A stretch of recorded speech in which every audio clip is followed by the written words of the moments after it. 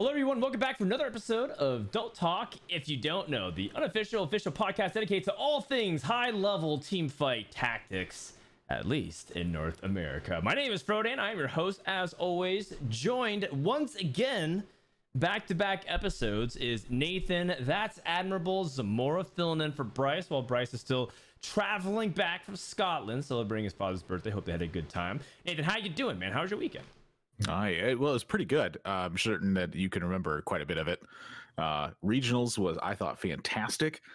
And I'm just excited about who's joining us, too, because we have two very fantastic performers from the tournament who happen to be right next to me. That's right. We have the top two of the tournament. We got JukeYou and rereplay. So let's start off with JukeYou. Why don't you introduce yourself? First of all, should we even call you JukeYou or should we call you something else? Yami Dudes, perhaps? Oh my god, dude, that name was just like an old, super old username that I used when I played games with my younger brother, and it was like before the period of time when you would have more than one computer in the house, so of course you had to play together. So I can't believe it stuck this far or this long, and now like it's being introduced. Yeah, no, I can be just JukeYou. Okay, all right. Yeah, that's okay. Yeah, so I'm JukeYou. That's a weird thing to say, but yeah, that's my name. I've been playing for a while. I've been playing since set 1. I hit Challenger for the first time in set 3.5, watching the likes of Chromex and Goose, or GV8 at that time. And yeah, I've been consistently Challenger ever since. When double up came up, I played a ton of double up. Sort of sit rank 1 there, go to EOS, get rank 1 there, go to Korea, get rank 1 there has been my thing. And then kind of took a break from double up this set to play competitive, and here I am. Wow. So I want to actually ask a couple of follow-up questions. The first is double up versus solo queue. You're not the first person to talk about how double up is a really good way for them to practice. I guess they inform. Do you think double up has even more potential than solo queue? Because some people have been talking about that before in the past. They love double up even more than just solos. What do you think? I think it's a mixed bag. So it's only 4 players. The balance has to be really good for double up to be good. You can't just dodge the high rollers. You basically play them every other round. Either you or your teammate play them every other round. So it's a lot about knowing the broken thing and forcing the broken thing between the two of you. So it's kind of a little bit annoying in that sense. But just as a game mode, it's a lot more complex because you have to think about more things, right? You have to plan your board, your teammate's board. At the time when I was playing, you could still send items to each other, which obviously became a problem. But really figuring out your items was also a skill. So I really thought it was more fun for me because you can sort of banter with your teammate at the same time. But yeah, there's so much more strategy to it. Okay. All right. Well, I'm curious to get to know you a little bit more as well, but I also want to welcome in our other guest at the same time. It is replay. Go by Skanda Polani. Am I pronouncing that correct? Is that your real name? I actually changed I made a new Twitter that has replay TFT. Oh, okay. I'll change it live on the fly. Hang on 1 second. Replay TFT. Got it. It's actually just replay without the TFT. Oh. All right. So we just got replay on Twitter. You got replay on Twitter? Yeah, I think so. My goodness gracious. So. This guy's Mr. Worldwide now. Just everyone bet into as well. Why don't you introduce yourself to anyone who's never heard or seen you before? Yeah, so I started playing in beta, and I played set 1. I think I hit top 10 set 1, and then I quit for set 2 because that set was not really good. And then I played set 3. I played all of set 3, and I was top 10 for a large part of it, and I played in regionals then. But set 3 did not have many tournaments, and I got day 1 regionals. It was pretty sad. And then I kind of just started working, so I didn't really have time to play most other sets. And I started playing again back in set 8. So then what? I know we talked about it at the end of the broadcast, but to talk about it in this podcast, what was the reason you came back after, you know, four to five sets off? Yeah, so I was kind of honestly just bored of working, and I was like kind of wanted to quit my job and do something else. And then Oh yeah. like the way it works out is like I kind of have like a non-compete from working, so like I can't really work in the same field for a year. So I decided to play TFT for a year. Oh, so this is just the first of 2 sets that you're gonna really try hard. Is that what's going on? I'm definitely committed to playing the next set. Ah, Wow. all right. That's really cool. What are you allowed to talk about your job, like what you do outside of like outside of TFT? It's basically like a software dev and a trading company. Ah, okay. Wow, it seems like that's a common theme, Nathan. That's Like a lot of people are everybody. like that. Yeah. Is that the job that's a prerequisite because you have the flexibility to play TFT? Is it like socks is the same thing too? I was just about to ask this actually. I mean, I feel like a lot of people who are into games and computers just end up naturally in software dev. Like, oh, I could do computers for a living? Great. Yeah, that makes sense. I really missed the ball here. Yeah, at least you did, but you're not a player, Nathan. You are a commentator. Whoa, hang on. That comes from a different background. I was kind of just curiously crazy by the thought that you took like 4.5 sets off and then you just come back and you're like, oh yeah, let me just make it to Worlds. Yeah, I mean, I thought it was pretty bad in the beginning of the set. I think I got a lot better over the course of it. I think like mid set was around when I started becoming like a normal challenger player to like actually like good at the game. Yeah, just gotta polish it up a little bit. That makes sense to me. Interesting. So you definitely felt that rust that you hadn't like played for a long time, and so then what was like your what did you do to get back into like elite form? I think some players probably are wondering, right? Like, is it felt like you came out of nowhere again, because that's what happened in set 3. No one really knew who you were, and then you come in set 8 and so all of a sudden it's like, whoa, who is this replay guy again? So like, what are some of your things that you're doing that you feel like can help you learn and acclimate fast enough for people who also want to follow your footsteps? I mean, I think like obviously like watching a lot of other players is like really important, because like I do the same thing over and over again, but if I see other players like they do completely different things, and then you open your horizons. I think something else that like I don't know if a lot of people do is like you don't have to like do like full VOD reviews of your own games, but like whenever you like bot for, just like try to think of like why you bought for that game, and like you can look in like key fights or key moments and see if you make different decisions. So it only takes like 5 minutes or something, like nothing long. Got it. We've asked JukeYou during his regionals winner interview where he said that this was like the first game that he was hyper competitive at and able to kind of perform at an elite level. Is that the same for you, replay? Like I was pretty good at like in Hearthstone, and like in high school during classes I was like often top 10 in Hearthstone. And then like I played also like Hearthstone Battlegrounds. I played it like I think post set 3-ish. Just like on the side. I think I was like traveling and stuff, so I was like playing mobile a lot of the times, but I was like top 10 for like a long period of time in that game too.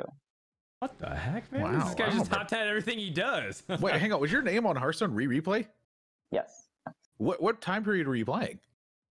I think it was post set 3. Okay, so 2 years, wow. 3 years ago, Nathan. 3 years ago. It was right when Grandmasters had started, then, if I recall correctly. Yeah, that was when everyone. In the swing of it. That was when, unfortunately, competitively, we had to stop paying attention to ladder because we had to focus full time on 16 players. Yeah, unfortunate. Well, just a last thing. How old are you, replay? 25. Okay, 25. So the interesting thing is more about like, because people talk about TFT being a young person's game, and I feel like it becomes more common to see people who are just straight up adults. JukeYou, how old are you? I'm 29, man. You're 29. Well, I mean, I can't tell, man. You look like me. We're like young Asian dudes, but are we 25? Are we 35? Are we 65? You don't really know. You just have to ask us. There's no way to tell. So do you feel like so just a question. You guys are on the older side of the competitors. Do you feel like TFT does skew towards younger players to give them an advantage, or do you feel like that's not really true, and you feel like because of all these other factors, whether or not you have experience playing games or whatnot, do you think that also is working to your advantage, Juke? I think there's some it's more of a like give and take here, compared to like a game like League of Legends where you have these freaking like 13-year-olds coming out of middle school like wrecking everybody. But I remember I was watching like last week's podcast or I guess maybe 2 weeks ago, the one with DPay, and DPay talking about how like we can't play that many games in a row. We have to go and see sunlight and stretch. And then you asking him how old he was. He was like, I'm 29. Like, holy shit, I'm 29. Yeah, I totally feel that. We were joking, right? For the 8-game day for day 2, it was like the Zoomers of the bunch are going to have like a field day for the game 7 and 8 because like we're gonna be burnt out by 7 8, and it was true. I was burnt out by game 6 or game 6. So 6, 7, and 8 of day 2 wasn't so hot for me. So in that sense, it was like good or bad for us, good for them. But there's definitely more like discipline. You could use more discipline for this kind of game to not tilt. You can do more studying and know more lines in this game, and that's not necessarily associated with being young. So I think based on results, like players like Robin being still like pretty top of his form, like yeah, you can see both young and old players here. Why, dude? Robin's like a year older than you, man. You're like, you're just using him as an extreme. I'm on the old side. I call myself old now. All right. I can't imagine doing this like in 2 years. Although I might. Man, I don't even feel that old. I just had like a big injury. Like, I don't know. I don't see it. I guess like the older you get, kind of like nothing seems older the older you get. It's really weird. I don't really know. It could be. When you get to like 32, 33, you just think that's the same as like 38 at that point. But I think when you're 22, you feel like 28 is like the oldest thing ever, I guess, if you're in that range. That was how I felt at that age, I remember. Yeah. Well, thank you guys for making us feel really old. Nathan and I are both in our 30s. For now, and then I won't be there much longer. Yeah, that's right. When do you turn 30, Juke? When do you turn 30? In 4 months. Okay, all right. Well, maybe you can be a world champion before you turn 30. Let's go ahead and hop into the main portion of the show using all of our fancy graphics and whatnot. And so first thing we always do is talk about news. Speaking of old, this might be a little bit old news to everybody else, but the patch for 13.10 is not very big. It's only just a couple of tweaks. So we're going to be buffing Anima Squad, Ace, the specific Ace trait, Draven and Jax, both Double Trouble 2 and 3, and the Hero Augment Jubilant Veil for Neela, and then nerfs to Gadgettine and Pantheon. And so we have 2 Worlds competitors here. I want to get their reactions based off the patch. Do you feel like this is like the correct tweaks? Mortar already said that he didn't want to actually do a big patch to influence things going into the World Championship. We'll start with replay. What do you think about the patch? I saw like the exact numbers, and the thing I liked is like there's no large changes really. Like all these changes like are extremely small that I don't really expect them to change the matter that much.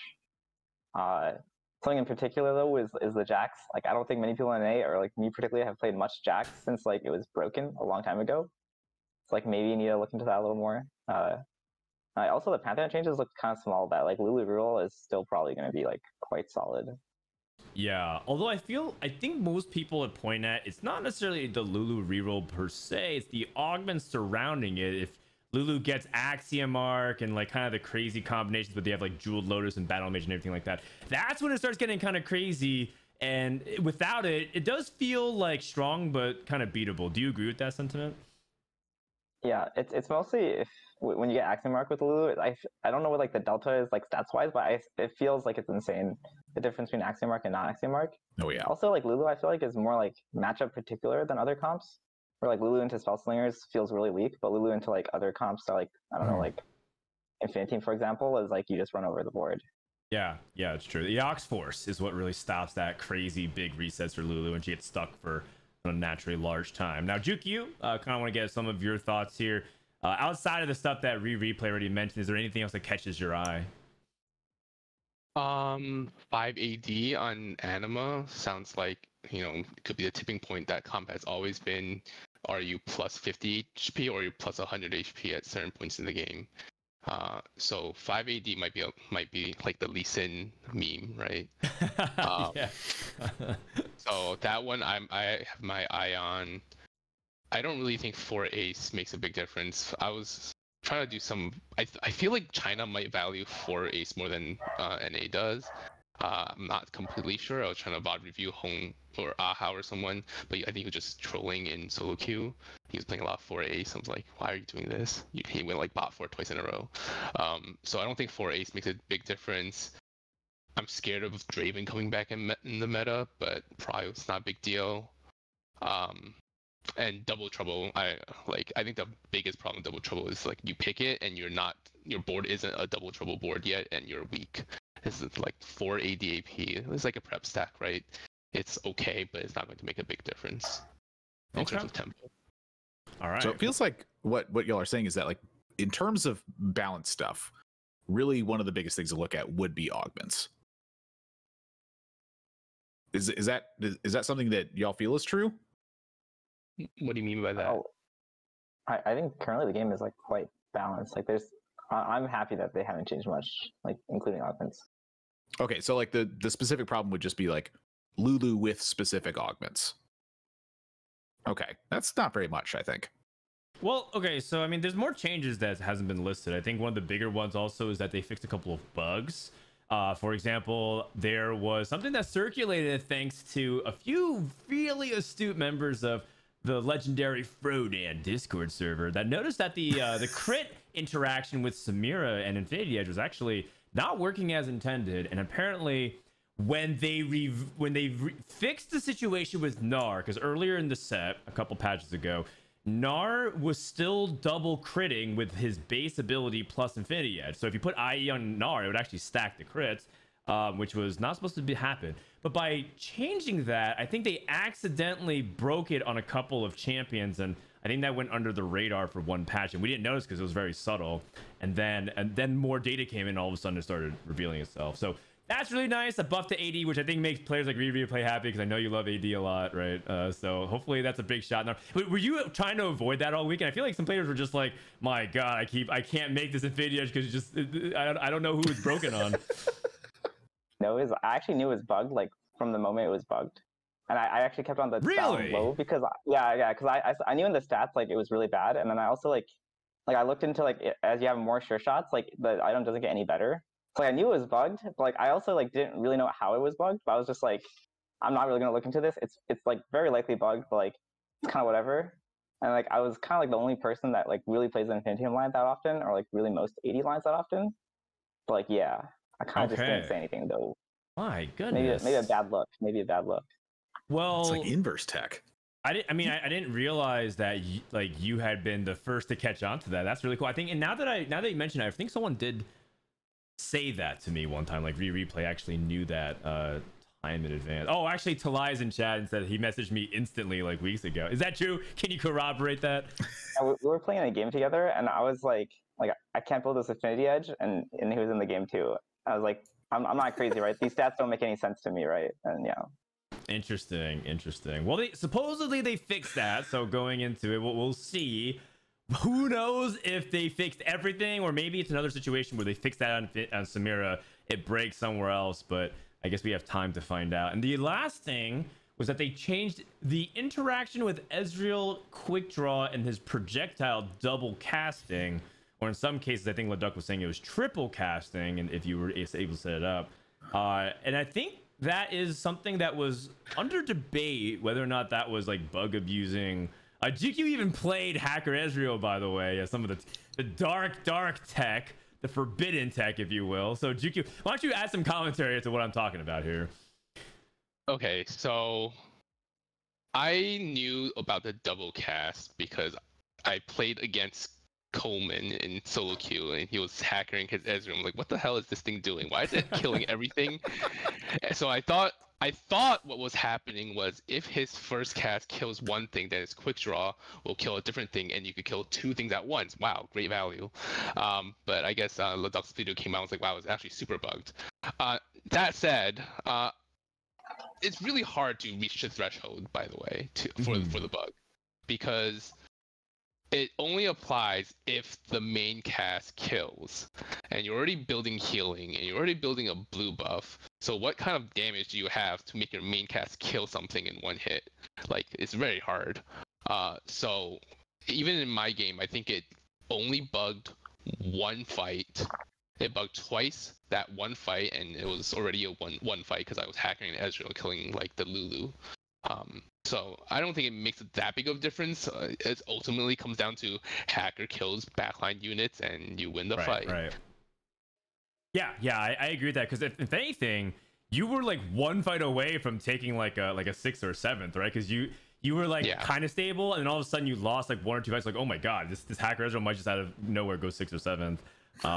But then you were able to like almost win out and land very nicely in the top 2, I believe. So that was a great game. One of many compositions that JukeYou played, by the way, throughout the weekend, which we'll get into regionals soon though. So with that, let's talk about regionals, shall we? And get ready to jump into straight up. How about we go into stats first? I feel like stats are like kind of something that people really want to talk about. So do I have it here? Yes. So here we go. I'm gonna pull up onto the main screen. So on regionals, the 4 most popular compositions were Oxforce Spellslingers, Riftwalker Jinflex, Lasercore Warwick, and Gadgeteen Gnar, which had a couple of different variations. And then right behind it was Lulu, so kind of like a top 5, if you will. But not all of them performed particularly really strongly. I think the most interesting thing was that Oxforce Spellslinger performed quite bad in average placement and in win rate. And it was so popular because I think it was just people were contesting each other.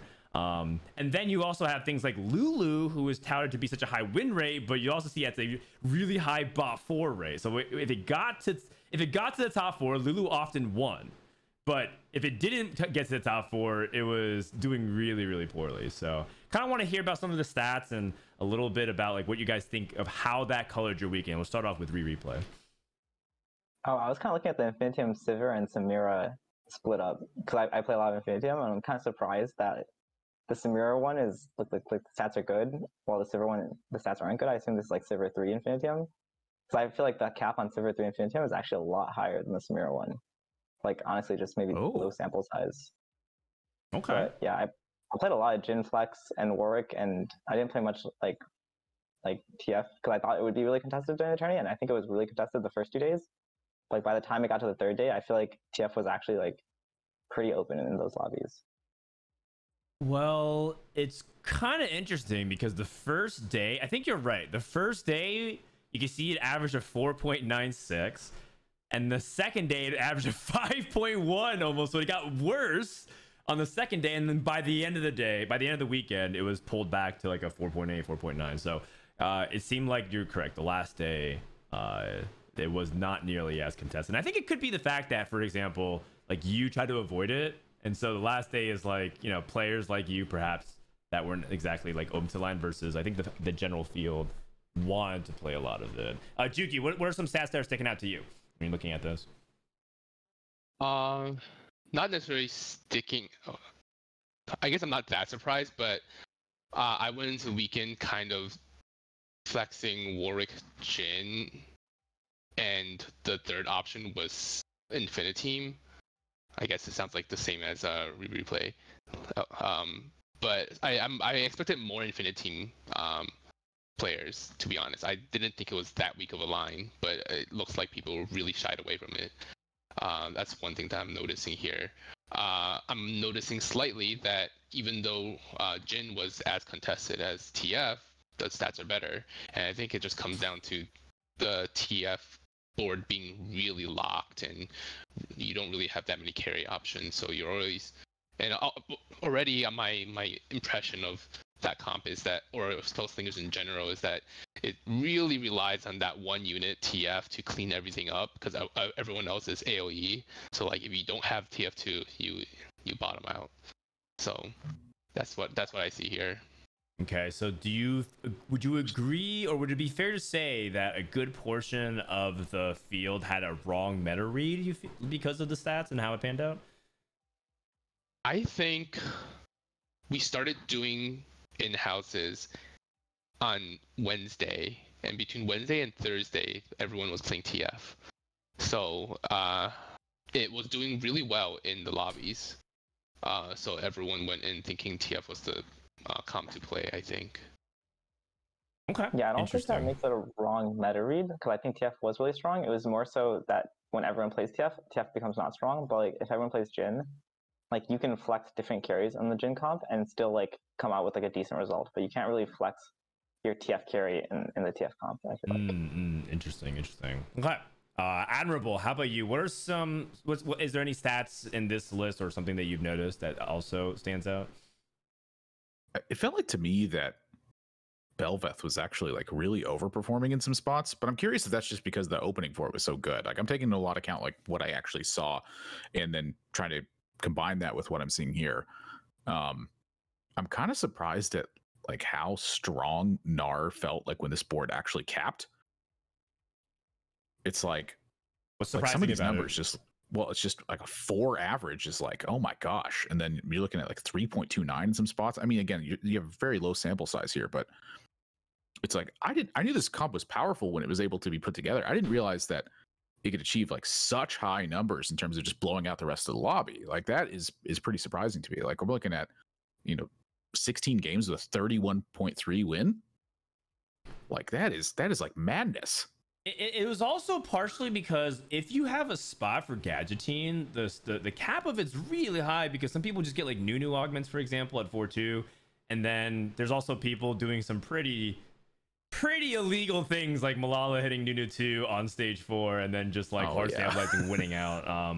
But that's only one of several people that were kind of accomplishing that, and I think everyone kind of understands that if Gadgeting, you have to set up for it, it is insanely good, right? The stats on Gadgeting Crest at 4-2 and Laser Core are still bananas, and that's nerfed, which is kind of ridiculous. Yeah. But going back to your other point, I think Belveth was often a fallback. I've seen both. I think I saw both of you, right? Were you replaying JukeYou playing some Belveth throughout the weekend? Yeah, I think I mostly only play Velvet if I have like really good spot for it. Like if you get like scope weapon 2-1 or something, like you just hard force Velvet and like this leads to your stats where like low sample size, like you hit the right like angle for it, kind of like with Gnar, where like if you hit Ancient Archives into Gadgeting spot, like your spot is insane. It's like the stats will make it look good, but it's not really like a forceable thing. Like you can only play it when you get the opener for it.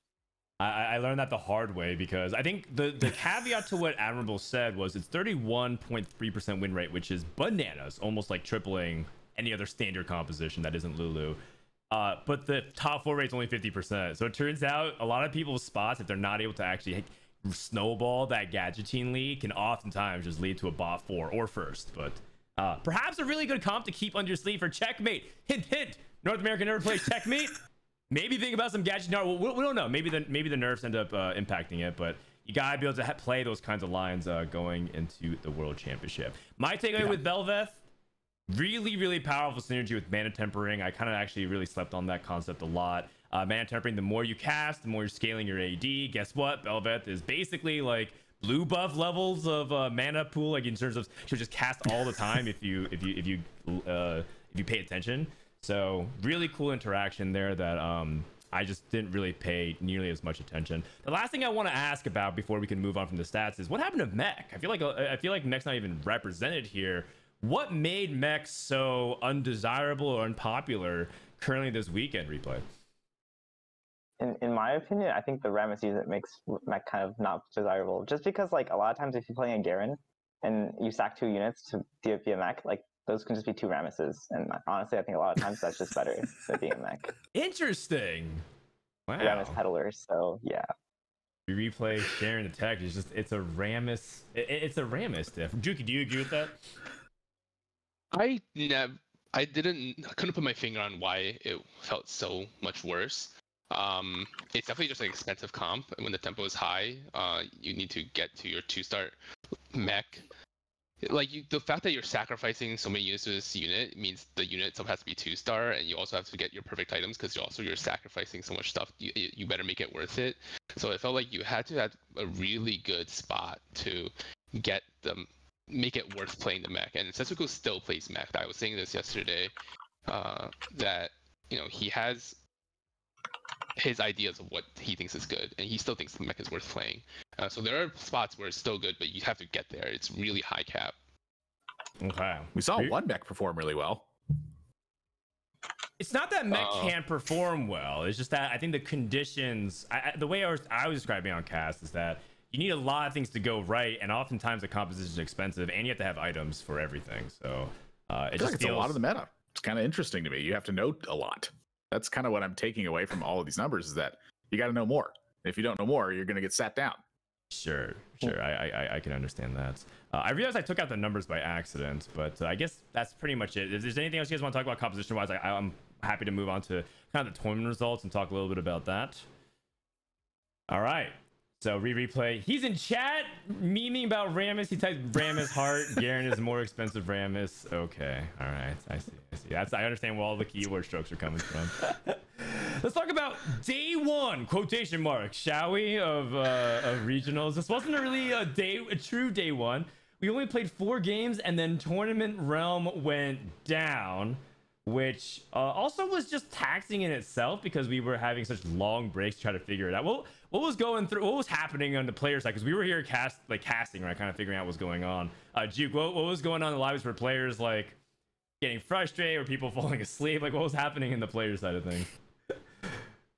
This is for day one? Yeah, day one, like all that stuff.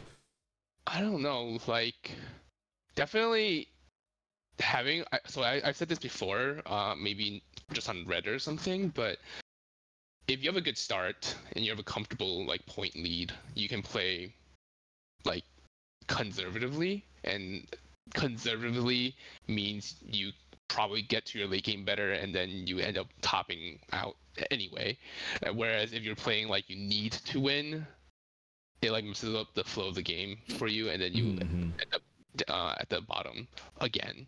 So yeah, so that's for me. Like the longer you get into your win streak, the easier it becomes, because everyone else is like playing more erratically, let's call it. Yeah, higher risk. They're trying to play themselves out of that deficit, and it feels like they have to incur more risk. And because you're taking like a more conservative approach, you stand to benefit from them when those risks don't pay off. Is that what you're trying to say? Yeah. Okay. And maybe it's a little bit of like tournament play style. Everyone starts playing super aggressively, and if everyone plays aggressively, no one really gets the benefit of playing aggressively. And then if you don't play as aggressively, then you spike at a different time and you get the benefit of playing greedy. You know, there's a lot of tournament meta for sure. Interesting. But it's hard to see like without reviewing every single game. And that's what JukeYou's doing, by the way. If you watch his stream post regionals, this guy's just watching everything he possibly can. Reminds me a little bit of Asa in terms of approach, just like, let me see what I can get about every player. And we'll revisit that topic in a little bit, Juke. You topped out day number 1 points, 39, fantastic. Replay, what happened day one, man? It looked like you were struggling a lot at the beginning. I was sweating. The captain of my fantasy team was just taking a lot of bot twos. What was going on, man? I think like the first 4 days, like after the first 4 games, there's like the fake day one, I guess. Like I was outside looking in. I think I was like right outside or so. I was kind of stressed for like day 2 and like trying to make sure I end up top 16. Like I don't know, like I think I low rolled, but I also think I just wasn't playing like aggressively enough. Like I was trying to go fast bait a little too often. I wasn't like willing to roll to like 0-0, like actually 0 on 4-1 a lot of times. Where like when I looked around, like post 4-1 roll down, I scouted and I see like literally everyone has no gold and they have the strongest board that they could have mustered. And I'm like sitting here like with 30 gold, like it's like my board's kind of good, like it's kind of good enough, but it wasn't a lot of times. The ladder mentality where you feel like you can stop rolling here and go to 8, but everyone else is rolling, so you're under a lot of pressure. And also, you know, I feel free to correct me if I'm wrong, but there were moments where things were also just feeling like rocky, like you were trying to do some positioning stuff, and like rift walkers were like attaching to the wrong, like Zach was attached to the wrong rift walkers and stuff like that. Were you feeling nervous at all during the tournament? Because I felt like watching the gameplay, I was like, man, I didn't feel like I'm watching the same replay than I've watched before. I definitely get nervous. I think I get nervous when I'm too far ahead and too far behind. Like I think I need to be like in a good middle spot. Okay. Because I realized like day 2 I started like going 1-1-1 or something. I got nervous for no reason because like there's nothing else to even do at that point. Okay. Also like I get nervous when I'm like I think I started the tournament like going like 7 like 5 or something, like basically 2 bot 4s I think. And like it's just like, oh, I gotta make sure I end up top 16. So yeah, I need to work on that maybe. All right. Let's talk a little bit about some of the other players, because obviously replay and JukeYou had a happy ending to this tournament, but some not so happy endings, or perhaps the worst possible beginning we've ever seen or might ever see in North American Regionals history. We're on day one of the competition. Clear in 4 games had a whopping total of 4 points. He went 8-8-8-8. I've never seen such a poor performance strung in a row. Now, granted, Clear did win on my stream after that day and complained about it, but I want to hear from the player's perspective. Did you guys notice anything? Were either of you guys in his lobbies going up against Clear as he was stringing together the greatest accomplishment we've ever seen, which is 8-8-8-8? I know he was in my last 2 games. I don't know if he was in my first 4. I didn't notice him specifically, so maybe because not. he was dead. That's probably why I didn't notice him. No, he stomped on my dreams in the last game of day 1. Game 6. Oh, Yeah. you mean the official last game of day Yeah, the 1. official last game where he actually went 1. Yeah. So the impressive thing about all this is Clear didn't even finish in last place. He actually opened up 4 A's and then got 4th and 1st, which is hilarious because Gangly was like, man, this guy's 1st or 8th rate is like off the charts. And he did again, 5 out of 6 games, man. This guy's got 1st or 8th. What did he do in that last game that ruined your first, Juke? He was just high rolling, and I was playing. I don't remember exactly. I was playing LeBlanc, and I was like, oh, if I can get a first with LeBlanc, that'll be nuts. But he was too strong, and I lost. So I see. I don't have the HP to get second that game.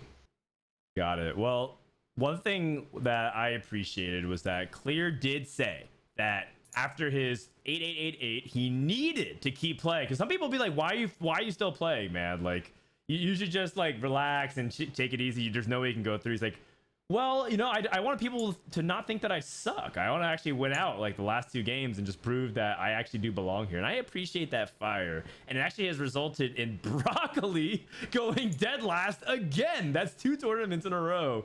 This Broccoli guy, man, is just going dead last. Did anybody get any eyes on Broccoli? Like, if anything, did anything stand out? Like, Nathan, did you see any of his games? Yeah, I went back and I watched some of them, and it was like before the tournament, he mostly just talked about how he just did not have the time to prepare for this how he wanted. Okay, makes sense. And so when you're kind of watching it, I felt like he was in spots where like he just truly was unsure what to do, and was like, I guess I'll just make 2 stars and try to put something here. Mm-hmm. And it was just, it's hard to say that Broccoli's playing bad. It just felt like he didn't know what to do. And that was bad kind of like read? Where it was. I guess I don't even know if he had a meta read, to be quite honest. It just, I feel like he was just trying to play TFT, and so I kind of stopped watching quickly after that because I was like, it's really hard to judge what's happening here when he just has told me prior to this tournament, and then you're watching it, and it's like he just didn't know what to do. Okay. So it was just time prep, I think, for him. He's just busy with stuff, and when you're playing against very strong players, that's gonna happen. Yeah. Well, it resulted in him going last and able to spare Clear the embarrassment of going 24th. And by the way, chat is running a poll. 80% people have said yes, Clear is the GOAT of NATFT. He did finish 23rd. So if you are a fan of basketball, maybe that 23, the GOAT. Maybe there's something to that. Michael Jordan didn't make the finals until he started making the finals, and then he didn't really lose after that. So yeah, we don't really talk about those round 1, round 2 exits like we did in the early days of Jordan years. We'll see. Kyvix and Asa, I think they joined the Broccoli camp. I read Nathan sat down and talked to as many players he could before the tournament. I think they're in the same boat. Just didn't prep a lot, and I said it a little bit beforehand, it's just as well as like, as much as I would love Asa to perform well, it also does not mean that, like, you know, it actually kind of makes sense because he was kind of talking about how like, oh, I played like more Omega Strikers than I did TFT. Listen, I love Asa. I wish him all success in the world, but bro, you don't deserve to do well at regionals if that's kind of the mentality you have going into it. I'm not sure if people like strongly disagree with that, but it's like I would be happy to see him perform well, but it doesn't surprise me to see him here 20th, Nathan. Yeah, that one was. I mean, it makes a lot of sense. I think he's trying to get away from streaming TFT full time. He wants to get to a point where he's following a path that he wants to follow, and that's just not streaming TFT. It wasn't going to work. So you have to shift directions. He's already qualified for regionals at that point. Do what you like and try, but you don't have to put all of your time into it in order to make it. In order to, like, you know, do something that you enjoy. So he's just shifting away from it, and it makes sense to see it there. I like, honestly, I agree with you that if you can't try your hardest, you don't deserve to find yourself at those top spots, because trying your hardest for a player like Asa is going to mean putting time into studying. So if that's not there, neither is the finish. Okay, fair enough. Out of the players above them that didn't make it, Spetham, JD, Yunwilf, and Wage and JukeYou, who do you want to talk about the most? Like, who's the player that interests you the most out of these 4 players that barely didn't make it? I remember playing a couple of in-houses with Spetham, and he would take some like pretty flexible routes into a first, and I thought, there's no way this guy is being ranked properly on the power rankings. Oh, yeah? Well, unfortunately, he's a little bit too flexible, I guess. Wait, what does that mean? Can you give an example? What was like an example of something that he did crazy flexible and landed first place in in-houses?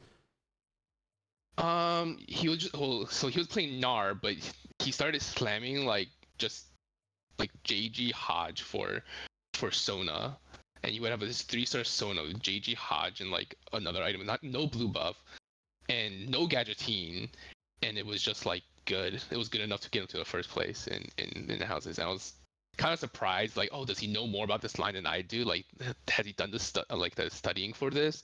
I should like maybe he's just a genius. He's seen every comp and he knows so much specific details about Gnar. And Gnar is a comp that I think I know a lot about because I've been playing it since PvE. But yeah, so I thought he knew something I didn't know. But yikes, I'm not sure anymore. Wow. Okay. Well, apparently he won.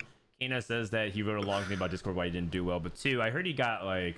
So there's part of the tech issues that he had to restart a game, and he was like in a really good spot. And that next game after the restart, he went 8th, and I think that kind of sapped a lot of his momentum. So heart goes out to Spetham. I feel like people might look at the result only and just be like, well, you know, STFT just wins 1 cup and day one's the other. It's like, come on, man. I feel like this guy just got really unfortunate end of things with the tech delays and whatnot. Replay. Any of these other players? Whether maybe out of the 3 that hasn't been mentioned, Wajin, Uwilf, and JD Zielinski. Yeah, I mean, like the other kind of surprising one, at least for me, it was Wajin, like not making it to day 2. I ended up looking at a lot of his games, and like he kind of got forced into a lot of reroll lines. Like he played stacks on stacks, and he played like Kale reroll. I feel like reroll lines are kind of like you kind of don't get to express as much skill. Like you kind of just roll and you see if you hit, and you see if you miss, and he was kind of missing that day. So. Yeah. He also played Double Trouble Kale, which was like actually he was super missing that day. Yeah. It was pretty woke. He hit Kale 3 so fast, and then he got set up in a situation where Double Trouble was his best pick, and I was like, oh god. Oh god. Double Trouble Kale. How are you supposed to get to the 8 duels that way, man?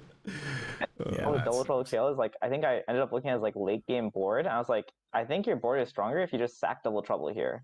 Which is like, if you're stronger by sacking Prismatic Augment, like something must have went wrong. But yeah. Oh no. I got a quote. It just can't be good. I got a quote from Raging that I'm going to do after we go through all the first 2 days of competition, talk about their play. Let's go into day number 2. My one comment about Yunwilf. Yunwilf just needed to play a little cleaner. A lot of the spots that he had, he could have potentially done better. Like, for example, he had Golden Ticket. He rolled for Twisted Fate 3 as his only win con. He hit it, but was too slow. He actually just had the whole like Twisted Fate stuck in shop and couldn't get it out in time. And that was the difference between making day 2.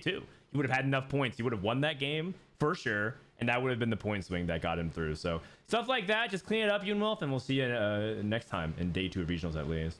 Speaking of day 2, we had one of the most uncharacteristic like performances from Robin. Robin had a pretty abysmal day, and I kind of want to ask like either JukeYou or rereplay. Did you guys get to play in lobbies with Robin? If so, were you able to kind of diagnose what was going on? Because this is unlike any performance we've ever seen from him.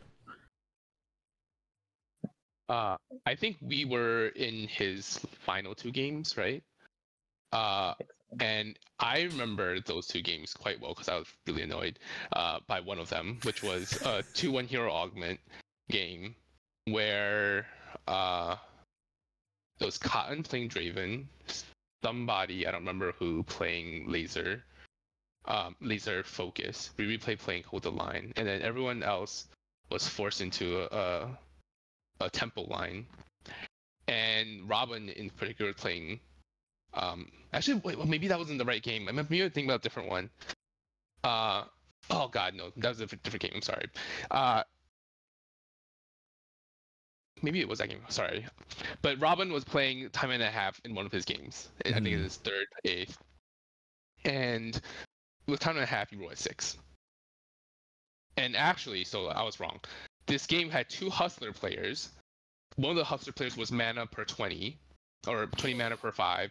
Another player not in that was mana per 5, and then there's 2 Brawler players who were high rolling and hitting work early.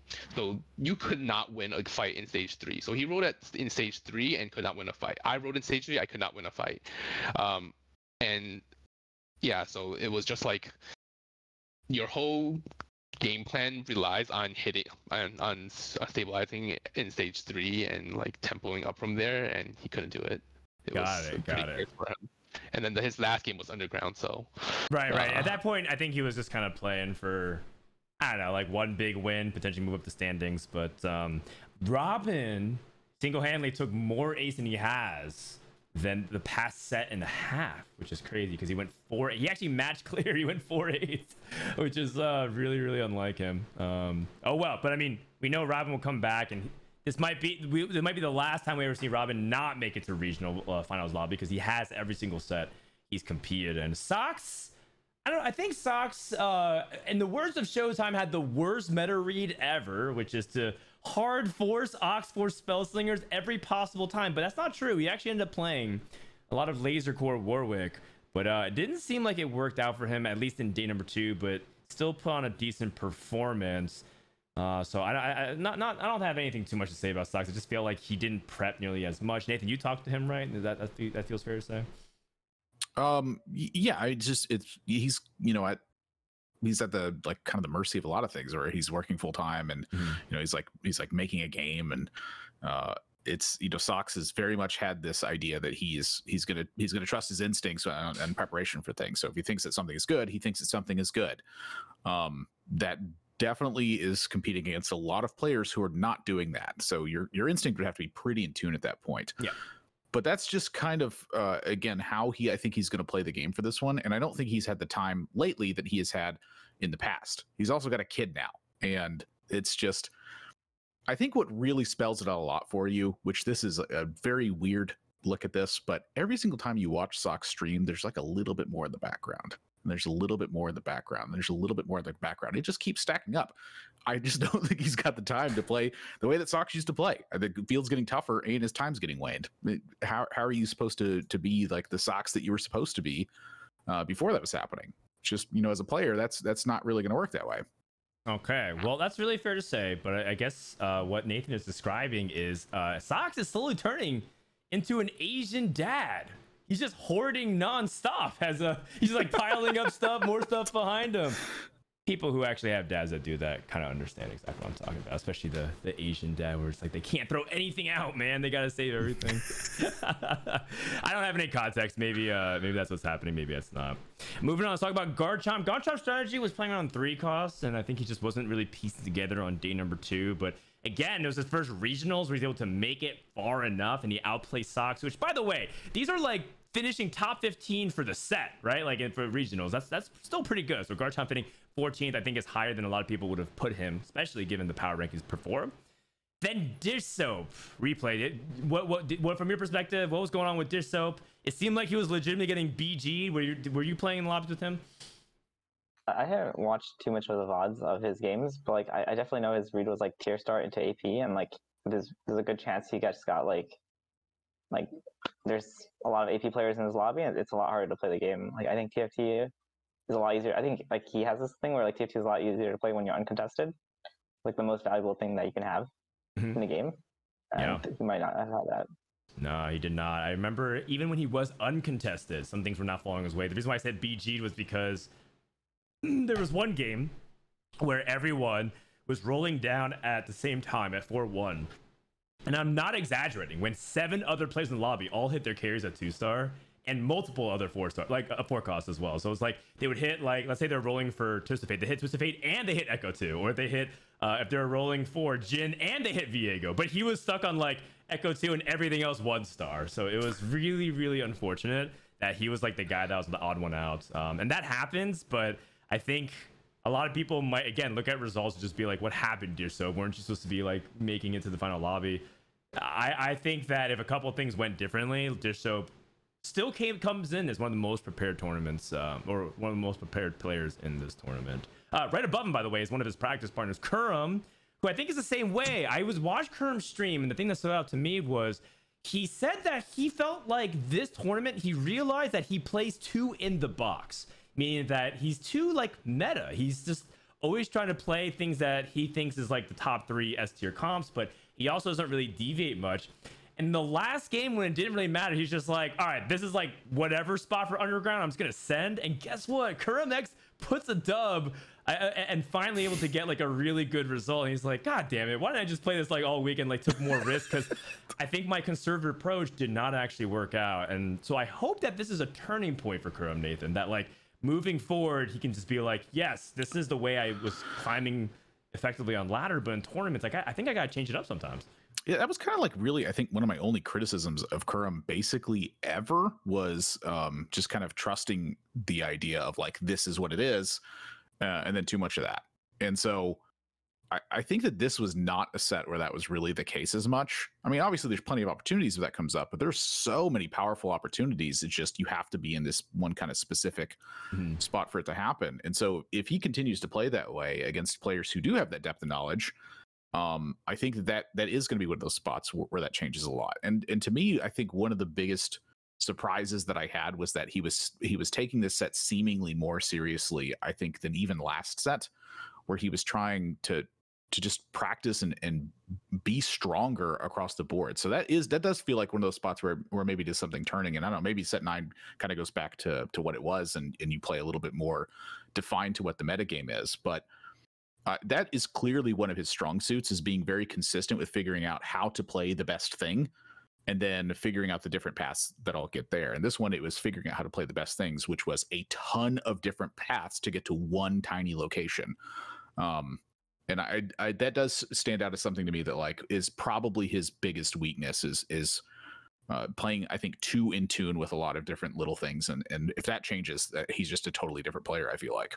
Okay, well, we'll see going into set 9. Kurum, still one of the best players to watch, just if you enjoy the emotional ride of watching some OGs. I mean, we kind of talked about how Kurum is like the last OG from set 1 still competing in this regionals because other people didn't qualify. Soji didn't make it. Milk took a step break, right? Solus didn't make it. A lot of these like set 1 OGs. Kurum is the last ones that still kind of made every regionals. Let's see if he can keep that up. DQA, Cottontail, and Bossa Skills. Anybody want to talk about any of these players? Bossa Skills came really close to making it. In fact, this actually brings me a good opportunity to just bring up some of the quotes. Let me see if I got it here. So Bossa Skills, I asked him about how his tournament went. He said, disappointing choke, really bad positioning mistake. And game 5 cost me to miss day 3 by a point. And I lost 2 placements because of it. Sad way to go out of a tournament I felt very confident going into. And that's kind of disappointing for Bossa Skills. Any comments, Juke, replay about Bossa Skills tournament? I don't have too much to say besides I saw this guy play a lot of Lulu reroll, and he's quite good at it. All right. I was waiting for that. I was waiting for somebody to say like I was waiting for someone to say like, hey, he played Lulu like every game he possibly could. He deserves it or something like that. But honestly, man, it felt like one little tiny mistake really punished him, and he could have made it to that final lobby. It was very, very close. I didn't know that. Oh, go ahead. I do think the Lulu real comp is like deceptively hard to play, where like because a lot of times you're playing 1st or 8th, like if you're like make a small mistake in it, like you actually like get like a huge placement swing, which I don't know if this game you're talking about was a Lulu game, but like I do think like people underrate like how the skill that goes into the comp a little bit. That's true. Juke, what were you gonna say? A funny story about Mecha Cup. So I was prepping with Sully for Mecha Cup, and we had stumbled upon Lulu reroll and how forcible it was at the beginning of patch 13.8. Yep. And that was a Kaisa patch, and Lulu is quite good against this Kaisa because you have this like D-Claw Pantheon that won't go down against Kaisa. And then Mech became really popular like 2 days after for the tournament, and then Lulu sucked. Yeah. And then we like obviously didn't advance super far. I managed to make it to day 2, or day 4 because we started in day 3. But like by that point, I was like mentally checked out. Like a lot of our prep went to waste. But one thing specifically is like you just forget how to play proper tempo when you practice so much of this like lose streak into re-rolling into hitting at a certain point. You have to lose streak to get the items. Like you lose a lot of the fundamentals. So sometimes you just end up in bad spots. Agreed. I guess since we're doing player testimonies, we might as well kind of share a little bit some of the other stuff. I really like what you said about like sometimes you just forget how to play tempo. One person who didn't really forget how to play was Weijin. This is Nicholas.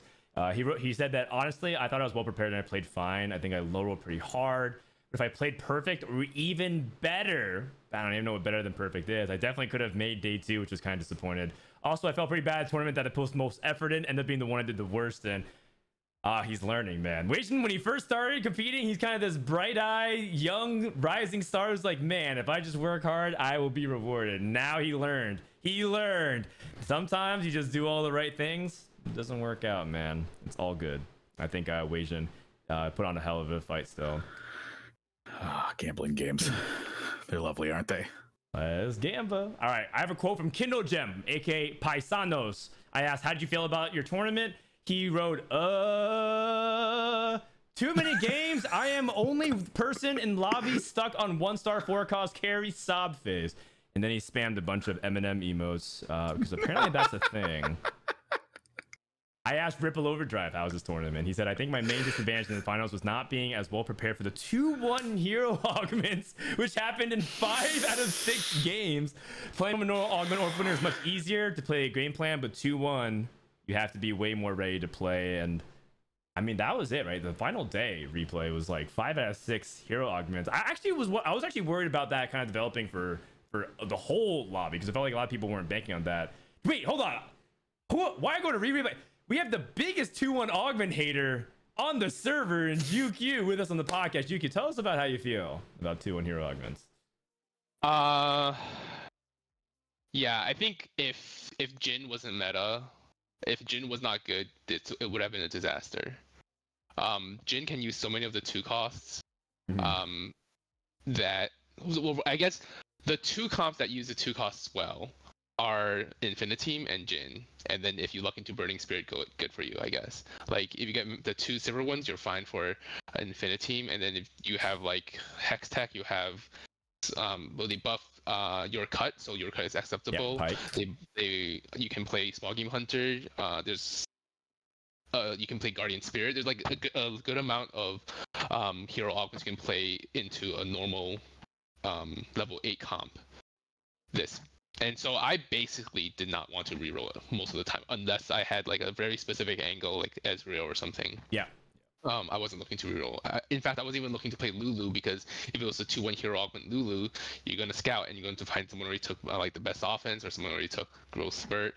I'm pretty sure when we were doing the stats on this, the 3 best augments for Lulu are obviously those 2, Guardian Spirit and the last one was Chronic Hallucinations. But honestly, get paid and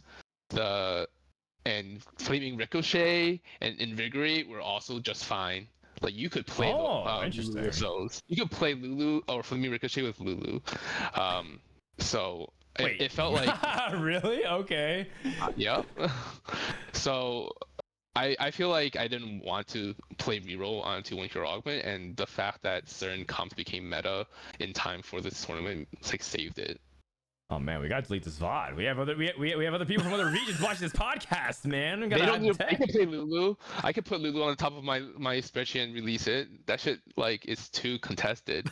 And yeah, China loves jamming Lulu as well, so we shall see. I have a testimony from Malala as well here, which is, I think regionals was a good event for me. Malala was a player that was looking like he would be able to contest Setsuko for average placement, and then unfortunately didn't get there.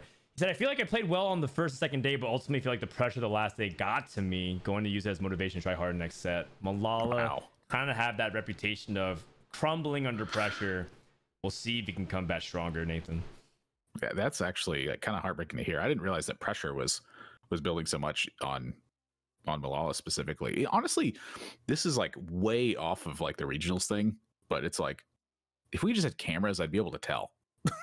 Like, it's so hard to tell when you can't actually see the player. You just watch them do something weird and they're like, are they just lagging, or are they just like losing their mind? Like, I don't understand what's happening with some of these little things that are happening that are causing major impacts. But that was something that I've had most of my cast is access to a player camera, and you can tell when someone is like really stressed or really nervous about something. It's hard to explain, but you can just tell. Now, what that actually means, that's a whole different story. But if somebody's making mistakes and they're clearly pressured about something, that one's pretty easy to put together. No worries. I didn't realize it was that big of an impact. That's kind of heartbreaking to hear. We have JukeYou, who tells you exactly what he's feeling at all times, because this guy zooms in and shakes his camera whenever he sees something he disapproves of. He sees his opponent high rolling. I watch too much Setsuko and this show. They do it so much. It's so funny. I'm like, look, because the funny thing is, I have 8 screens up right when I'm not casting, and all of a sudden, just like, what's going on in the corner of my eye? It's just JukeYou zooming in and just like shaking his camera all crazy. I'm like, oh, I sense the emotion there for sure. Last testimony, and this one's probably end on a little bit more lighthearted. This is Cottontail, who actually, this was a snapshot that he tweeted. Cottontail said, I'm going to regionals with the least prep out of all the players in the tournament. If you place below me, just quit, no flame, parentheses edited. So he went back and said, you know what? Yeah, actually, I want to do this. I'm just going to change my grammar. I feel like he added no flame. Yeah, maybe he just actually wrote all that out and then said no flame. But Cottontail popped off. Congratulations to Cottontail. Incredible natural talent for the game. But that did set for the top 8. And again, JukeYou, replay. I mean, you heard it a lot on Hyrule Radio, but I mean, in the shortest way you can recap it, and once more from the regionals interview, kind of what was going through your head as you kind of realized you're going to the World Championship. We'll start off with you, Juke. I wasn't completely sure. We were like doing the simulations, like on what people had to play for me to lose the average placement spot. So I think I kind of figured out, yeah, there's no way for me to like lose, and I was feeling good. It was all a little surreal. I didn't like really hit ever, but I did have like take a lap around the house screaming like, I did it. Yeah, I did it. It's finally done. Like, I'm going to Worlds. It's crazy. Like, I was expecting, this is going to do my best at regionals. Maybe like get day 2, get day 3. Like try my best, and maybe that was the mentality that let me like perform my best, because otherwise I have pretty bad like performance anxiety. So once it finally was finished, once the deed was done, I was like, okay, I can scream and like, yeah, awesome. What's the feeling been like between that day and like now that it's like really set in? Like what do you feel like that emotion has been like over those days? It's really weird because it's like strangely quiet in the TFT scene. No one's really talking yet. Everyone's a little bit tired from the regionals. I've been doing nothing but TFT for like 3 days, and now like even in various like study groups, no one's talking because everyone's like off doing other things now. Yeah, it's vacation time. And all I want to do is like talk more about TFT. Well, 1, because I have to, but 2, because that's like my routine now. So yeah. All right, well, that's kind of how it's been. The good news is that I got the world's competitors into a group. We have a tradition, right, of putting all the competitors into a group, and JukeYou thankfully has some people to talk to, and I'll talk with you anytime I can, although I've also been busy myself, kind of doing some job things. replay, what was going through your mind, man? When you were making the world championship, were you even aware of it? Were you just like, oh crap, I made it? Yeah, like I thought I was locked in on game 6, but turns out like Nature's messed with me. I was like, if I went 8th and Malala went first, like a bunch of tiebreaker things happen, and ends up I don't make it. So it's kind of good that I didn't really just throw the last game for fun, I guess. Right. Yeah, don't do that. Yeah, don't never do that. I didn't really like really process it until like probably the day after. Like the day after, like I got like a bunch of like messages like congrats and stuff like that. I was like, wait, oh, I did make it. Like that's pretty good. So yeah, and then it's kind of like after that, I don't know, started playing TFT again because Worlds is coming up. Don't really have time to celebrate.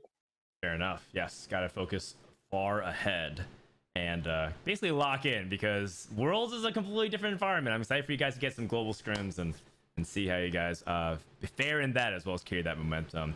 2 of our 4 reps, but perhaps a 5th, because Kindle Gem and Robovan Kenobi will be playing an LCQ. I did have one final quote I forgot about from DPay, who did play 6th. He said, quote, last lobby was 5 out of 6 hero augment, and I didn't play a single one correct. And so that was what DPay said. But this was the first set for DPay in terms of like trying to take it really competitively. So I'm sure he's going to bounce back strong. People are voting in chat who's also going to have a strong bounce back. Looked like they were evenly split between Ripple and Wasian Iverson. This next segment is going to basically compare how right we were, right, Nathan? We like to review not just the results, but our own predictions as well. And so the good news is that we got 10 out of the top 16 correct. We got Digital Setsuko, Robin, Kurum, Ripple, replay, DPay, Sox, Malala, and Roby. The bad news is this was our highest chance to post a really good number, because there's only 24 competitors and we picked 15 of them. So actually the percentage hit rate was not as good as it was in other tournaments, because if you look at it, Wasian clear, Kyvix, Beth, and Broccoli missing, and only 8 players don't make that is not very good. But here's the thing. If you look at it from a distribution standpoint, it's pretty accurate. Because a third of the players got eliminated on day 1. So if you're nailing 2/3 of them at that point, there you go. I mean, just a third of your players got eliminated day 1. So be it. Yeah, fair enough. Cleared 8 and 8th makes a lot more sense now in hindsight. Juke, replay. Where would you put? Let's say that you guys should be here on the top, or replay is here in 7th, but where would you accurately put yourself right now? Let's start with Juke. I don't know, man. I don't like to rate myself. I told Admirable when he asked me, I think I probably rate roughly in the middle of the field. I think it's basically Dish and Setsuko are the best, and then maybe there's 2 or 3 people that are well ahead of the rest, and then it's like whoever performed the day of after that. And I think I would, maybe put myself around 6. Okay, that's pretty good. Actually, replay sent me his top 15 list. We didn't have time to get Juke, so we'll cover it real quick. But you got here at 7. Did that put more pressure on you when you noticed that people were like, hey, this guy is probably expected to make final lobby here, putting him in 7th? Okay, I honestly was like 7 seems kind of low, so I felt like I had like a fire under my flame to like actually perform and like do better than that, to be honest. Yeah. Wow, yes. I like that. Wow, that's the first time we ever heard that. Specifically with a newcomer making it. Most people were just like, man, I'm just happy to make it. I get the recognition. What a Giga Chad. Wait, so we need to rank you lower for Worlds as well. Okay, yeah, I'm down to leave replay like off the list on Worlds and just put a big chip on his shoulder. Speaking of Chads, we also hand out an honorary award for best ballots of the event. And this one was a tie between a lot of people. A lot of people got 11 people correct out of 15. So I started weighting them actually through accurate rankings based off of who finished, and only 3 people ranked JukeYou. It was Admirable 1, AMD 2, and Nature's. But the problem with AMD's ballot was he put Kyvix 2nd, so it destroyed his entire ballot in terms of points that he could get. And it basically became between Admirable and Nature's. And when I calculated it all, it went to Nature's because he rated replay higher than Nathan did. And as a result, Nature's does end up winning. So congratulations, Nature's. Once again, by the way, that's back-to-back events in a row that Nature's had the best ballot. He tied with Gangly previously. I mean, this Nature's guy, he watches a lot of TFT. Maybe you should trust him. I want to shout out Nature's for putting me 15 on mid set, but also. Yes, he did. He did. He believed in you as well. He's got the eye for talent, man. There's something about it. There's something about it. Nature's got a true Moneyball going on. I don't know exactly how he's doing it, but we're thinking very similarly. But his is a little bit more organized, it feels like. Yeah, most definitely. All right, so we promised that we have a top 15. This is a replay, so maybe you can reveal where he actually believes that he belongs, and he put him third behind Setsuko Dish-Soap. So it goes 1 Setsuko, 2 Dish-Soap, 3 replay, 4 JukeYou. Wow, 5 Wage Iverson. And then 6 and 7 is Ripple and Robin. Then you have the bottom half, which is Broccoli, Kurum, Socks.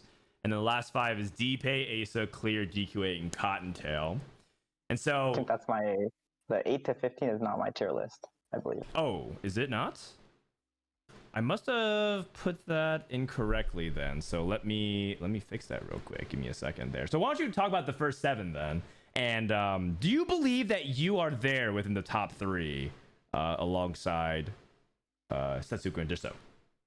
I kind of agree with like what most people think. I think there is a gap after the first 2, but I think there's a gap after the first 2, and then I think there's probably a gap around like 6 or 7.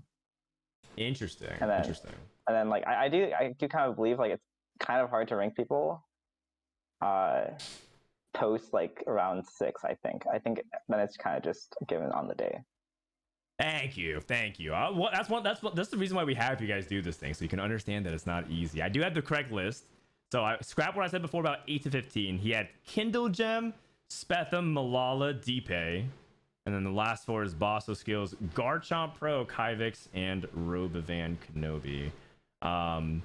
So how about this? In the second half of the list, who do you think is the player that you think will do the best in set 9 moving forward? That's a tough question. I think a lot of it depends on like, because like sometimes like people don't like fully commit to the next set after like doing a set.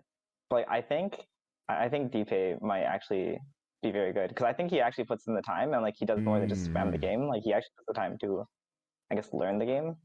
And like I think like this time like he maybe got unlucky because there was a bunch of 2-cost hero augments who we bothered after. And like I think a lot of times like I think the kind of a big mistake is like, with 2-1 hero augments, you take augments that don't make sense on your board, but actually just high power level. Right. And like a mistake like that, like people will never make again. So it might be scary next set. Okay. Kindle Gem. It feels like people are starting to catch on to it. You really think you rate Kindle Gem pretty highly, replay? Oh, I played some in-houses with him. Like he was kind of smorphing. So. So he impressed you a lot. JukeYou, did Kindle Gem impress you as well? I don't know about that. I didn't play as many in-houses. I got like a headache pretty early on, and I couldn't really play that many afterwards. But I remember in one of his games in regionals, he just hard forced Gadgeteen Crest, or even hard force it. He just got a 3-2 back for blood, kept playing Gadgeteen until 4-2. And gets a Gadgeteen Crest, so now he has Gadgeteen back for blood. Like he decided to go for the line, and I don't think that seems that correct to me. Got it. You know, maybe it is correct. He ended up like 2nd or 3rd that game, so like good for him. But those kind of lines don't feel like they're super consistent, and I think that's not being consistent is like the kryptonite of doing well at a TFT tournament. Okay, interesting observation. I think I missed that game, but that sounds pretty. It sounds pretty dank having Belveth Gadgeteens as your main carry or as your main line. But I'm excited. Oh, go ahead, Nathan. No, I was just agreeing with that. It's just that it does seem kind of wild in hindsight when I think about it. I'm like, I mean, maybe not the playing Gadgeteen part like that. Just like I don't know, maybe play because it's working. But if that's like your hard force, it's like wow, that is brave. All right, keep your eyes peeled for Kindle Gem and Robovan Kenobi. Again, this weekend, LCQ will be co-streaming it. Let's go into our next segment, which is Agree. This is our second to last thing that we do. We basically put out a statement on the screen, and we ask our panel if they agree, and then chat also basically chimes in and votes. All right, so here we go. First one is I'll let JukeYou start off in response to it. Quote, abusing bugs, end quote, like Ezreal's projectiles or vibe boxing lessons should be punished in tournament. What do you think, Juke? They gave us tournament rulings ahead of time, so if they told us you can't hacker Ezreal, then I wouldn't have hacked Ezreal. They told us it was that you could do it, and they told us you could do the vibe boxing lessons one. Now, if they didn't give us a ruling beforehand, I would think it's. I don't know about the Ezreal projectile one and the vibe boxing lessons one. I don't actually know the full extent of the bug. Like, do you need to keep it on your bench, or can you sell, or does it work if you sell Vi? So I'm not completely sure, but like, if it's unavoidable, like, oh, you don't want to play Vi anymore, so you sell it, then like, what can you really do? So I agree that abusing bugs should be punished, but what is ruled as punishable, if it's already pre-ruled as like not punishable, then you just have to play on the even playing field. Okay, interesting. I mean, it is hard to toe that line, especially the tournament organizers. But I'm interested to hear what replay has to say. I think the vibe boxing lessons one was kind of interesting because I didn't even know the bug until day 3, but like players are already using it in day 2 or like earlier days. And like the bug is like basically like, so I can't really get to reproduce it quite well in ranked like these days. So I don't know if they like, I don't know, Ninja fixed it or like I'm just not good at using bugs. But like basically like, the idea is like you play the Vi for a turn and then you can take your Vi off your board and all the units that are on that board when the Vi was on your board last turn like still get the bonus HP. And like I was like watching some VODs and like it seems like you just keep the bonus HP like throughout the whole game. Mm-hmm. Like using something like that on tourney is kind of suspect when like not everyone in the tourney realm like knows of that, because in my opinion like that bug is like quite game changing where like a lot of times on 2-1 hero augment you can just take it and you can play anything you want. It's a game changer. Or like other things you can do is like on 3-2 if you have a brawler board you take the Vi boxing lessons bug and then you actually just pivot into rift walkers later if like you're like super contested lasers. So like it's like really game changing. So I feel like a bug like that like everyone should know in the tournament beforehand and like you shouldn't be allowed to use it unless it's like known by everyone. So only if it's fair game is when it feels like it's okay to quote abuse this in that sense. Okay, interesting. Admirable. I think this is the reason we have rules, is so that you can tell people what they can and can't do. And if it's something that nobody else knows about and you show it in a game and then they decide they want to change the rules in the middle of this and make everyone fully aware that you cannot do it, well, then why should you be punished in the first game you did it? You introduced it, you showed it, they now made a rule for it. Like they had to change something because you were there for it. And so for me, it's just all rules are rules. And that's that. Now, if something is literally unenforceable, that's when it starts to become a problem. But bug rules are enforceable. And it's as simple as that. I completely disagree that it should be punished unless there's something that says this is against the rules. Okay. And I think chat agrees. I also, or rather chat disagrees alongside with you. And I'm of the same belief. The only reason why I brought it up is because this came up with Setsuko's game when he mentioned boxing lessons. It sparked controversy, which is like, hey, should Setsuko actually be allowed to get away with it? In reality, I do think there is nuance. It's not like a binary, like if you abuse a bug or you use a bug, you get punished. I just don't think it is unless it's directly against the rules. Otherwise, it's something that like replays us. You don't even know what you don't know. Like, what if no one knew it and then all of a sudden you kind of stumbled upon it? There is some plausible deniability that you can't really prove unless the guy that went into it saying, yeah, I knew this bug and I exploited it and I hid it from everybody. Like, no one's gonna actually come out and say that. So it feels like you can't just do a sweeping motion to say, yes, punish everybody who ever like uses bugs like this, especially since apparently in chat some people are saying that also he didn't even use the bug version of it. All right, so that's our first agree. Let's go to our second one, which is a little bit more lighthearted and perhaps something that people feel strongly about still. This is the strongest lineup North America has ever sent to the World Championship. Let's start off with replay. Oh, I mean, I've kind of been out of it, so I haven't really seen the other lineups we have sent to Worlds. Okay. I don't know. I mean, walk through it. I can walk through some of it. But I think like just knowing the names doesn't really help you because like you have to like know like how good they were on that current patch, like how good they were like relative to like your competition. So okay. I don't know. I like our chances, but I don't know how well NA has done. Like, yeah. So you disagree because you just can't necessarily agree without information. Is that what it is? I don't think I would disagree. I think we have the strongest lineup, but that's what I want to hear. That's what I want to hear. Yeah. Okay. Juke.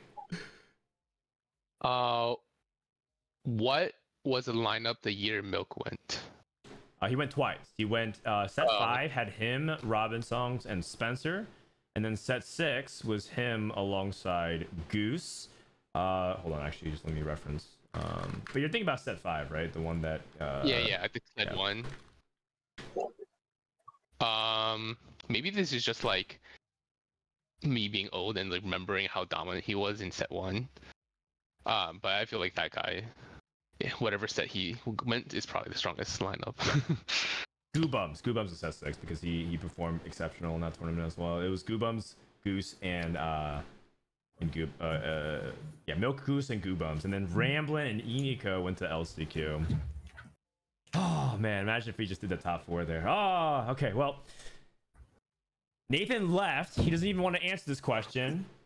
So I'm gonna go ahead and just say yes. I think this is the strongest lineup because I define the strongest lineup as the best chance for us to win the world championship, and I think that we have 2 players who have demonstrated a lot of tournament results proficiency in set 8, both JukeYou and rereplay, and we also have Setsuko and Weijin, who are some of the strongest players who can angle for first place on the server. And so it is not Cope. I actually believe that this is the strongest that we have. And also pound for pound, I do think that we have all 4 players who have capabilities of winning the championship. I'm just gonna be very real out here. Set 5, Nature's is like set 5 is our strongest in chat. I don't think like Robin was capable of winning the world championship in set 5. I just don't think he was. I just don't think he had he spiked regionals, and because of how fortunate he was back then, I think that people may have misremembered what actually Robin's average playing skill was relative to the field at the time. And I think the world championship kind of exposed a little bit of that. And even in Robin's words, he wasn't even exactly in good form for the world championship either. So I think that this is our strongest. All right, Nathan, you're back. Yeah. What do you think? Set 5 was really strong, no doubt. I think that set 4 was really strong as well. But I think that there's honestly all the NA ones have been pretty good. But what I'm saying for this one is that I have to make a new one of these signs because this is my set 5 sign that I made. All right, and this is really. I put so much time into making this thing because I was so stoked. I was like, NA's winning. There's no question. We got Milk, and frankly that's all we need. But Robin can be there just by pure consistency, and Spencer was just playing a wildly different game. It felt like than everybody else. So I thought we had 3 angles to win. I have to make a new one because I think this is by far the strongest one we have, especially relative to the field. I think that, look, I'm always going to say this, even if it's a meme, but I think Europe is playing fucking weird. And when I watch China, there's a lot of things I learn about it, but it feels to me like they're too stuck in a box. It feels like that they're playing a lot of different stuff, but they try to force a lot of things. And I'm like, no. That's not how the game is working right now. You have to know how to get to those spots, not the spots that you can get to all the time, because you're gonna be missing so much EV if you pass up on stuff. And this is highlighted by so many games that I watch, and I think it's highlighted a lot by this particular regionals. I think this is the strongest one we've had, and honestly, I think it's by a pretty wide margin. Wow. Okay. Well, that part is a hot take. Chat disagrees. 60-40. They think, at least the majority thinks, that we've had a stronger lineup in the past. But you know what, chat? It's okay to be wrong. That's totally fine by me. Look at these EU winners in chat. I can't believe. Look, talk to me when you send somebody to the top 8 of worlds. All right. Oh, I mean, Nathan, I hate to break it to you, but they do have a world championship under their belt, but not for long. At least in terms of the even score between North America, EMEA, is said for sure. Last agree. The North American Regionals format should adopt a lower bracket / last chance bracket, similar to China. For people who don't know, China plays every stage, meaning like the round of 24, the round of 16, the round of 8, etc. Except for the final lobby, they give them a lower bracket chance. So, for example, if they have 32, if they have 4 groups of 8 players, it'll be like the top 2 advance, and then 3 through 6 go to like the lower bracket, and then they have to play for another opportunity. So I just kind of want to toss it out there. Admirable, why don't you go first? Wait, what happens in 7, 8 in this bracket? They get eliminated. They get eliminated. Okay. So 2 players advance, 2 players get eliminated, 4 players go to a lower bracket. I feel like it's kind of a harsh way to do it, honestly, but it does sound interesting to me. I think that there are ways that you could change it. Let me put it this way. I think that the regionals format here is good. I like the average placement thing. It's hard to say that I agree with this. I'd like to see it continue to change and adapt, but I disagree with this. I think that the format that we have right now is pretty good. I think it gives a lot of leniency to players who like low roll on a first or second day. And I think it stands out for the player that is the best performing over the course of the tournament, which I think is a major highlight to what it is. It adds dynamicism to the final lobby that's taking place. And I feel like that there's a reason that we put together such a strong pool of players for this Worlds. Well, number one is because our pool of players was honestly pretty good, but I think that this helps highlight who those players are the most. All right, Juke, what do you think? Clarifying question. Sure. So they play how many games before the top? How do they shuffle their lobbies? No. So China doesn't reshuffle lobbies. They only play. You get assigned a lobby and you play 5 games. And then after those 5 games, top 2 advance, bottom 2 get eliminated. 3 through 6 go and play in the lower bracket and wait for a result of another group. Okay. Yeah, I don't like that. I think ours is better. Interesting. Okay. So you just straight up like, I just don't like the sound of that, and I'd rather just play. Not shuffling a lobby sounds like crazy. You could just luck into a quote easy lobby, not reseeding. It's like you don't know how people are going to perform the day of, so not reseeding, you might just end up being an easy lobby because some people had the wrong meta read going in. And they were like, a different patch they would be the best player, but this patch they're not the best player because they chose the wrong line to go. Interesting. Yeah. Some people like that though, because some people like the fact that there's like narrative to like one lobby, right? Because you can kind of follow the story of the lobby for 5 games and really see kind of the journey of everybody going through. But I understand what I like the most. That is an upside. It's a trade-off, kind of what we're talking about. But really interesting take, Juke. Replay. What do you think? Yeah, I feel like I kind of like how we reseed every 2 games because I think there's a lot of like variance. Like there's weaker, like everyone in regionals is good, but like there are weaker and stronger players. Like you can just get like unlucky and like have like the best like 7 players in your lobby, and the other lobby is like people are too busy to prep or something, and they're just not ready. They're not the best like in form right there. Yeah, like also a side thing that's kind of interesting I think to bring up is like I like our format, but like I think the best indicator of like who should we send to Worlds is actually like average placement, not in just the tourney, which I think was kind of good that we had for regionals, but like also over the set. Because like I feel like that is actually a large enough sample size that you can actually decide if like a player is good or bad over that sample size. Huh? Who would that be? I mean, that is Setsuko actually, right? Setsuko had the best AVP in the tournament throughout all the set as well, so he had both locked up based off your criteria. Yeah, I think something interesting is like I think the 5 people, like the top 5 people with the best AVP over the whole set, like we're sending for them. So it's interesting. Okay, well, chat barely agrees. It's actually the most narrow split we've had in quite some time, 53-47. I think people really see the merits both pro and against. I think people like the idea of not having like one day of really unfortunate games. You're looking at like a Wage Iverson where he just narrowly missed out, has an opportunity to play in that lower bracket. At the same time, I pretty much, echo a lot of what people are saying. I think we're pretty close to the ideal format. If anything, I wish there were just more players again this regional. I'm kind of sad that we had 24. If we had 32, I think it would have brought back a little bit more of the hype. But I know that some people argue that regional should be a little bit more exclusive. So that's another agree potentially for another time, as we can look ahead for a future regionals to potentially get that for us. Hey, I'm down to add a day and add 8 more players. Sure. And 8 more casters, hopefully. Okay, last part of the show, which is the most important, as everybody knows, is the fantasy results. Now, apparently, I didn't have the records of the mid-set finale, but so far, it's just been the Frodan show. Yeah, Bryce barely won Defender Cup, but as you know, he won by 7 points. That's just high rolling. I won the other two that counted, and we don't really know what happened in mid-sec, because apparently I can't find the results. And now we get to reveal perhaps the greatest draft to ever grace upon us with its presence. That is DPay.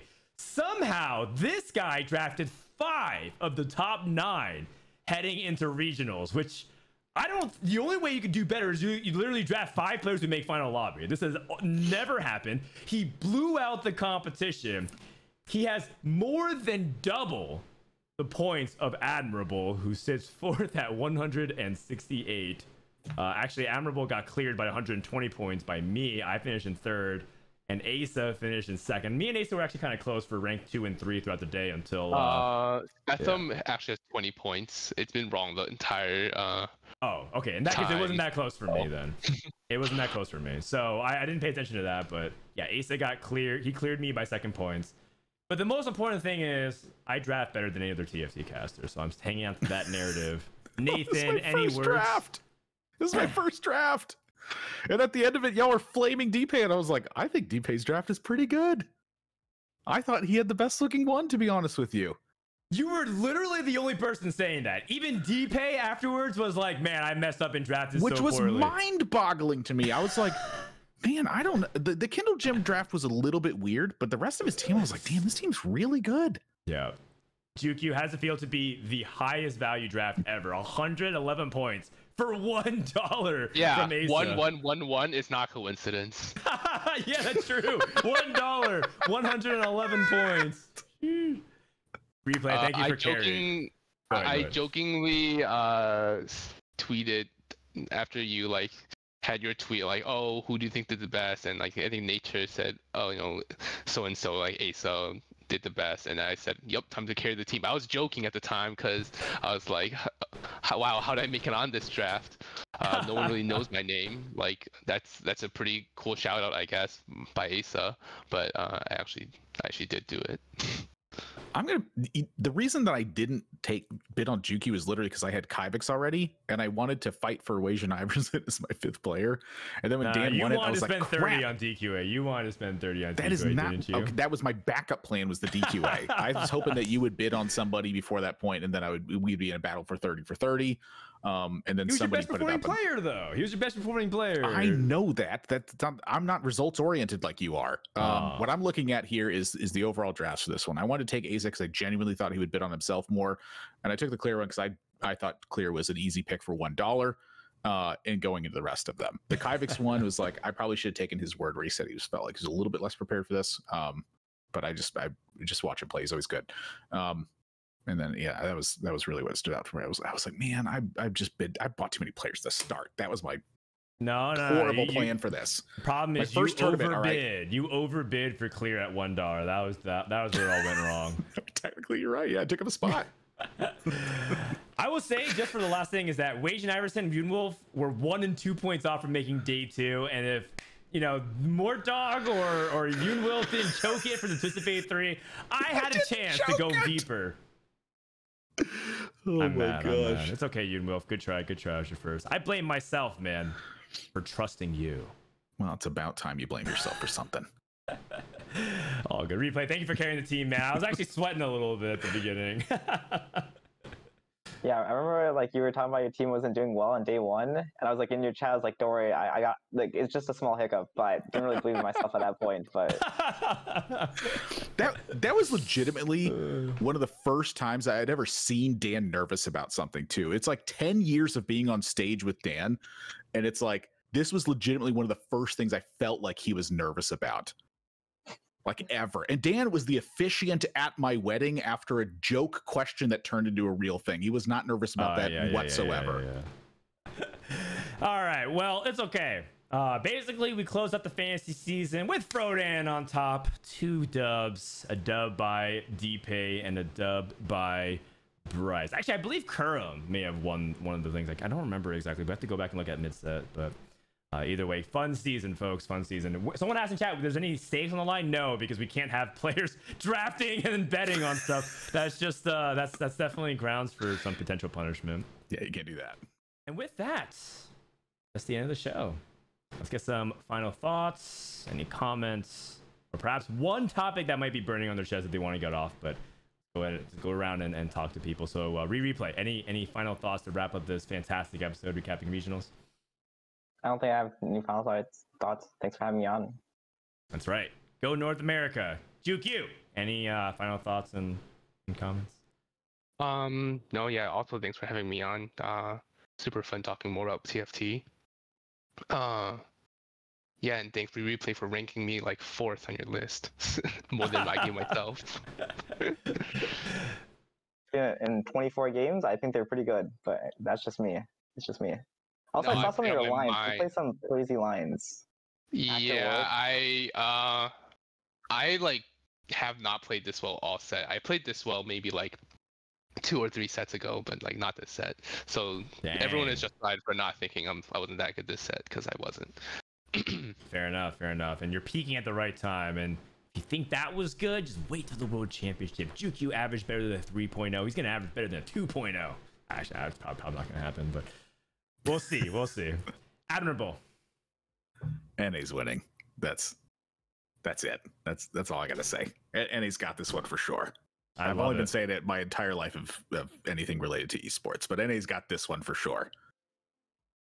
All right, and on that note, he echoes exactly what I said. You heard me say it at the very end of the broadcast, but I once again believe that North America will win the World Championship. Not to mention, May 28th is my birthday. That is Championship Sunday at the World Championship, right? So, like, what better way? Please, JukeYou, replay. You don't have to do anything. You don't have to give me any birthday shout-outs. You have to give me any presents. Just win for North America, and that would be great enough. I can't think of anything better than to celebrate my 33rd year on this planet and with a dub and rub EU's face in it for the rest of my casting career.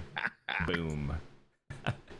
Well, that does it for this episode of Don't Talk If You Don't Know. The last episode before our set final review. We don't have a preview for the World Championship, unfortunately, this time. But the next time we go live will be to talk about everything set 8 and do the final rankings. It's different. It's not a power rankings going to event. It'll be us giving a definitive who were the best players of the set. So keep your eyes peeled for the next time. And Bryce will rejoin and we'll try to look at the appropriate guests. Make sure to tune into LCQ. Make sure to tune into the World Championship. Find everything else at riotgames.com/TFTworlds. And the last thing is, please follow us on our social media. We have a new YouTube channel. If you haven't heard, youtube.com/@DTIYDK, where you can find all the history of our past broadcasts and everything in the future as well. From Frodan, Admirable, JukeYou, and replay, this has been episode number 24, North America Regionals Reviewed. And we'll see you guys next time for more TFT action.